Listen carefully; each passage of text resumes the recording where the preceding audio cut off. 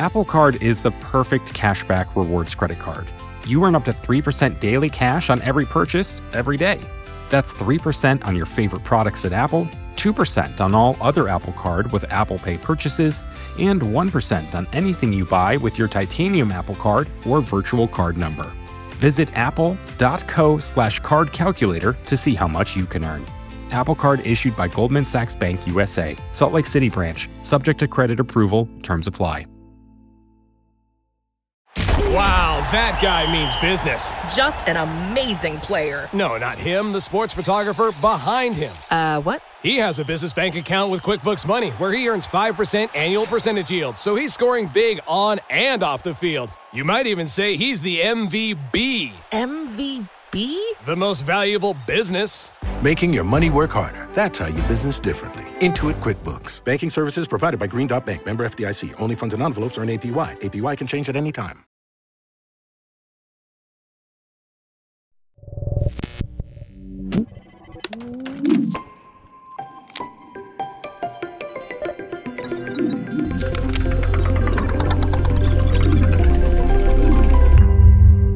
It's Unexplainable. I'm Noam Hassenfeld. A few months ago, I called up one of our listeners. Hi there. Nice to meet you. Pau Guevara is a college student in Yucatan, Mexico, who wrote in with an idea for an episode. A while back, a single whale beached around here. And, hearing that whole story made me really interested into why beachings happen in the first place.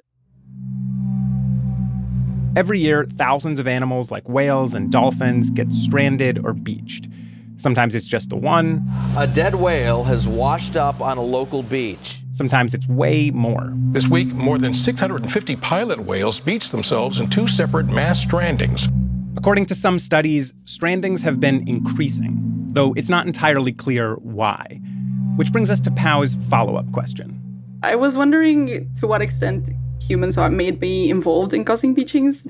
Maybe human-brought climate change or, trade. So that's something that I'm very curious about. It turns out it's an incredibly difficult question to answer, because while we know that humans are affecting the environment in tons of different ways, when it comes to individual species, our effects can be tougher to parse. The example of whale strandings gives us a really clear window into why this can be so hard. And it also raises a trickier question. How do you protect animals when you're not sure exactly how you're harming them? This week on Unexplainable, 3 scientists on what makes whale strandings mysterious to begin with, why it's so hard to tease out the role humans play, and how we might be able to help. Here's what we know for sure.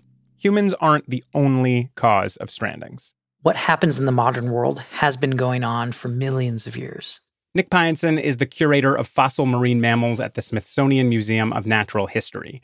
And in 2011, he examined a group of fossils in Chile dating from well before the existence of humans.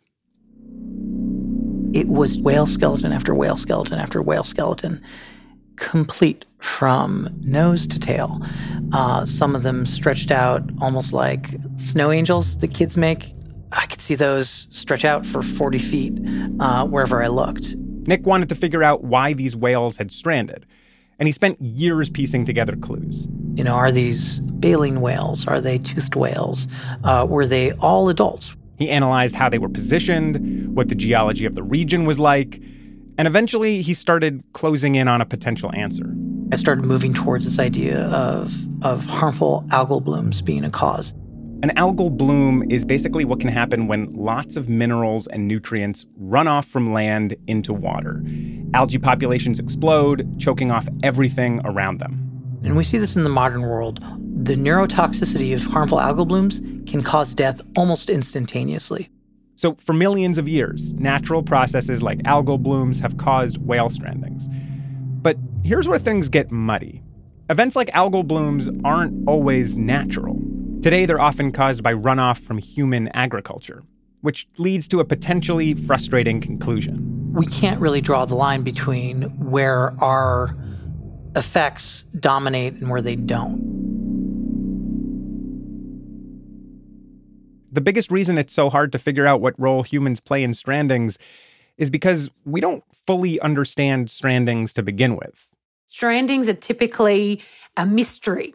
Vanessa Parada is a wildlife scientist, and she says the big problem here is that every stranding involves different animals in different places under different conditions.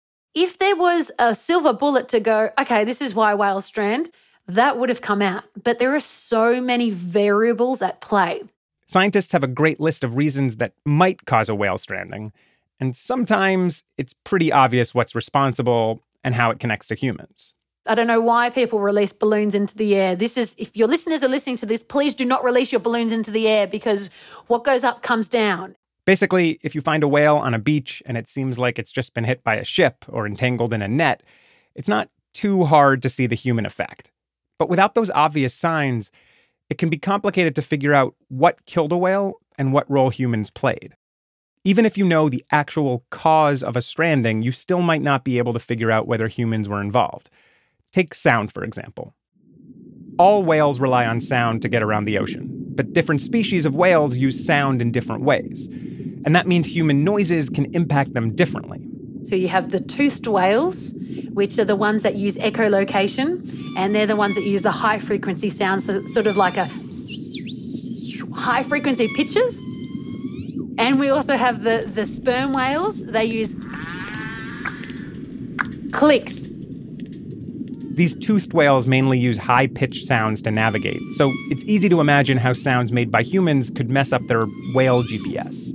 They may be swimming along and there may be some misnavigation. They can't see the bottom of the water, or they come into land and it gets a bit tricky for them to navigate or echolocate. And as a result, they may strand. But there are other types of whales that listen for entirely different types of sound. The baleen whales, like the humpback whale and the world's biggest animal, the blue whale. And they will use these low-frequency sounds to communicate over long distances.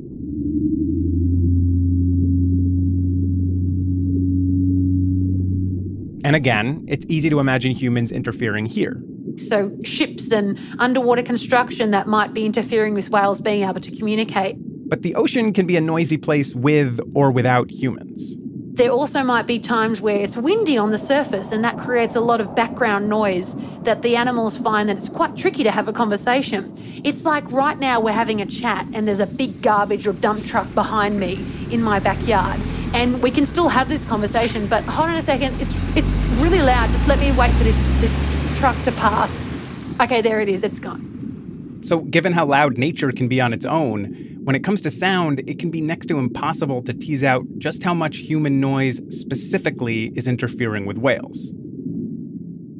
But even if researchers can pinpoint the exact role that human sound is playing, that's still only one possible cause of strandings. There's lots of other reasons whales can end up on the beach, even when they're communicating just fine. Like, they can actually get each other lost. So you might have an individual in the population, or the pod rather, who's not doing too well and it's leading the pod astray, and unfortunately it leads them to terrible waters, which is shallow and tricky to navigate.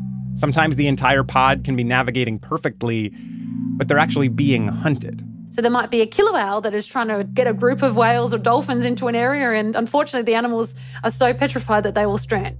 Other times, it might just come down to illness. A whale might be too weak to fight the current. These animals are susceptible to disease like we are as humans. They're mammals. They can pass on things to each other.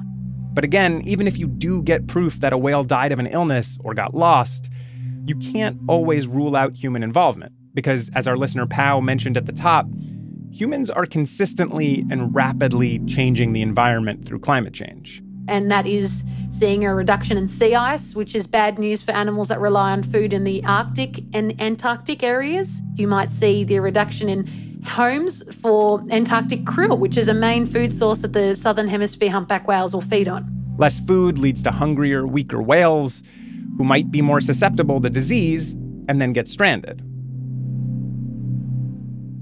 When a scientist tries to piece together the chain of events that led to a stranding, they need to consider all of these potential variables. Plus, it can be even harder because whales travel huge distances and can be hard to study and track. And on top of that, strandings can just be hard to witness. It's not a time where you can sort of okay, we've got so much time to work out what's happening here. It's emotional. People are exhausted. They're working in cold environments, cold conditions. And to see animals die around you, it's awful. It's a difficult thing. But there's at least one whale detective who remains unfazed, because she kind of has to. If I start thinking about the animal's suffering and the misery for it, then I lose my objectivity and my focus. Darlene Ketten is the person you call if you want to figure out what happened to your beached whale. I don't mean to sound like a cold fish, which a beaked whale would cheerfully eat, but that's how your brain works when you're trying to understand what happened to this animal. Darlene's focus has led to a ton of whale adventures and some weird phone calls. I have found that, if I'm out with friends or something, I shouldn't take a call and say, "Oh, how long do you think it's been dead?" It's actually given her a pretty great nickname. Some people have started referring to me as Dr. Doom because they only see me when something's dead. After the break, Dr. Doom and a whale investigation.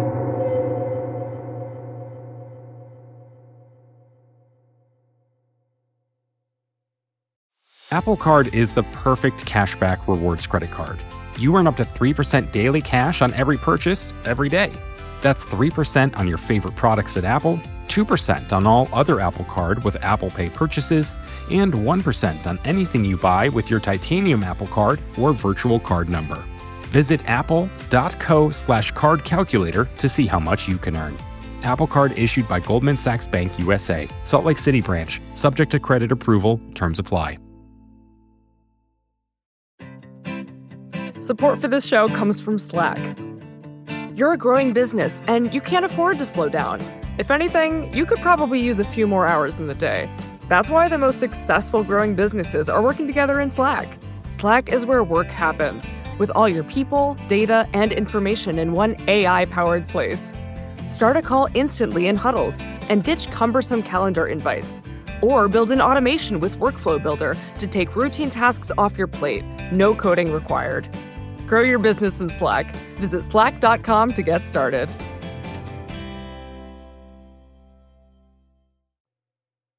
To try humpback. No, don't try humpback. Whoa! All right. Whoa! Yes, we can say. Unexplainable, we're back. Before the break, we talked about all the different reasons whales can end up stranded and why it's really hard to tease out the role that humans play.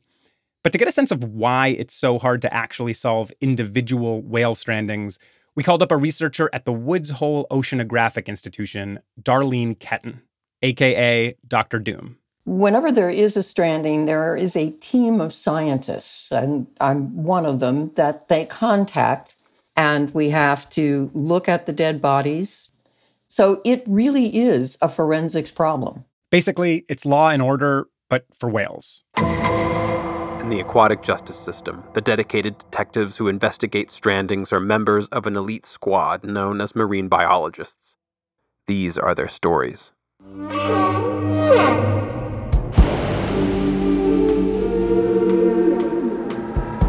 When we look at the dead bodies, they tell us a great deal about the animal. All right, people, what have we learned? So it's really a way to unlock the lives of the animal. She's definitely gonna wail me when she finds out I told you all this. So we can tell if a female has had calves. She was pregnant. Depending upon the species, we can maybe tell the age. 35 years old, she's a cupcake baker. It can be difficult because while we can indirectly understand from looking at the animal and from checking its vital signs and so on, we don't have a health record. No records, nothing on social media. They don't carry medical ID cards with them. No siblings, her father's deceased, her mom's in an assisted living in Boca. Their relatives won't talk to us. There's nothing on security cameras. And we do the best job we can, but sometimes it's an unsolved case. And we can only about 50% of the time, if that much, give you a solid answer of why that animal died and why it's stranded.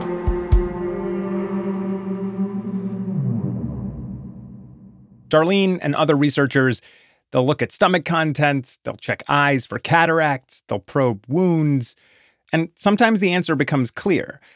But especially when it comes to trying to figure out the role humans play in strandings, things get really complicated really quickly.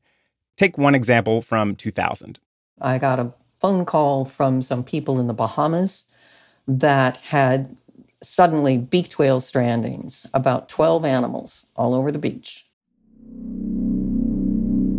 If you've never seen a beaked whale, they are wild. Beaked whales are really alien looking. The males have huge tusks on either side of their jaws, and they have a very long frontal area, what's called a rostrum, which is like your nose being pulled way out.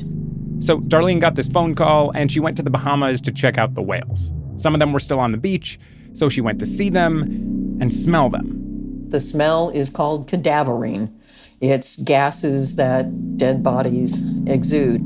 Some of the whales hadn't been discovered right away, so they were pretty decayed. But some of them were ready to be examined. A few of the heads were collected and kept in freezers. So I went, as did some other people, and we dissected those. Darlene shipped one of the heads back to her lab at Woods Hole in Massachusetts so it could be put in a CT scanner. And when she dissected some of the heads, she found that the ears on these whales had blood in them. What we found out later was that there was a cooperative Navy exercise using sonars in the area where all these beaked whales stranded. And that blood in the inner ear led some people to say it was the sound of the sonars. That must have destroyed their ears. But Darlene says that sonar may not have directly harmed the ears. Instead, because of other research she's seen, she thinks this pattern of ear blood might have come from the whales experiencing a particular kind of stress. I can't really say panicking, and freaking is not quite the right word, but becoming very disturbed by a novel sound. So Darlene thinks that sonar may have caused these whales to panic, which caused them to speed off blindly, and that's why they stranded. But she doesn't have definitive proof that's what happened. And even if she had that proof, she'd still only know that sonar caused these specific whales to strand, because other species of whales react completely differently to sonar. Pilot whales, when they hear a Navy sonar, they'll actually try to mimic it. So it's not like sonar always hurts whales.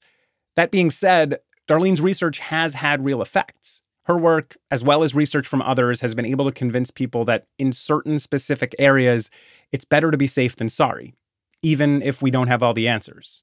And since then, many of the navies, not all, around the world, don't do sonar exercises where beaked whales are.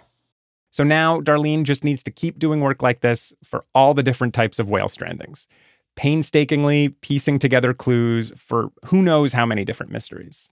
Every animal is a different story. Every beaching might be a different reason. There's nothing more frustrating than a jigsaw puzzle with 4 pieces that are gone, and you'll never see the whole picture. But you can try digging deeper under the couch, between the cushions, looking for the pictures, or in cases of people like me, that's what keeps us in the lab and on the beach, is looking for more and more information. And as many of the pieces of that jigsaw as you can get is the only way you're going to begin to understand what that larger picture could be. In the end, we might never have a complete answer to our listener Pau's question of how much humans are responsible for whale strandings. And the same could be said for countless other ways that humans affect various species around the world. So scientists will keep digging behind couch cushions for more puzzle pieces. Each one gives us a slightly better sense of the harm that we're causing and how we might be able to respond.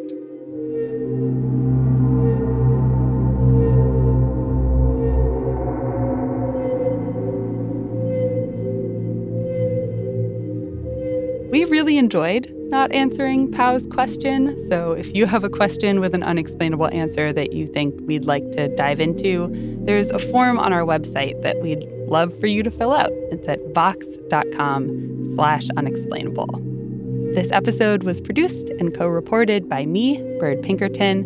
Noam Hassenfeld wrote the music and edited the episode along with Brian Resnick and Meredith Hodnott. Mandy Nguyen checked the facts. Thank you, Mandy. Christian Ayala did our mixing and sound design, and we had extra help from Catherine Wells and Nafim Shapiro. Lauren Katz heads up our newsletter, and Liz Kelly-Nelson is the VP of Vox Audio. If you want more whale content, Nick Pyenson wrote one of my all-time favorite books about cetaceans. It's called Spying on Whales. So we'll link to that and to an article about Darlene Ketten's sonar detective work in our newsletter, which you can sign up for at vox.com/unexplainable. And then if you have thoughts, please email them to us. We're at unexplainable@vox.com.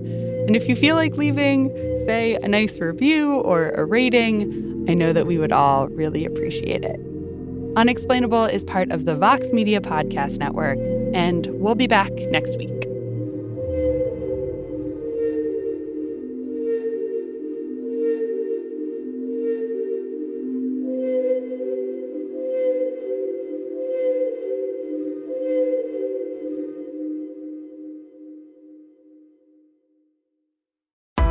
Why do you run?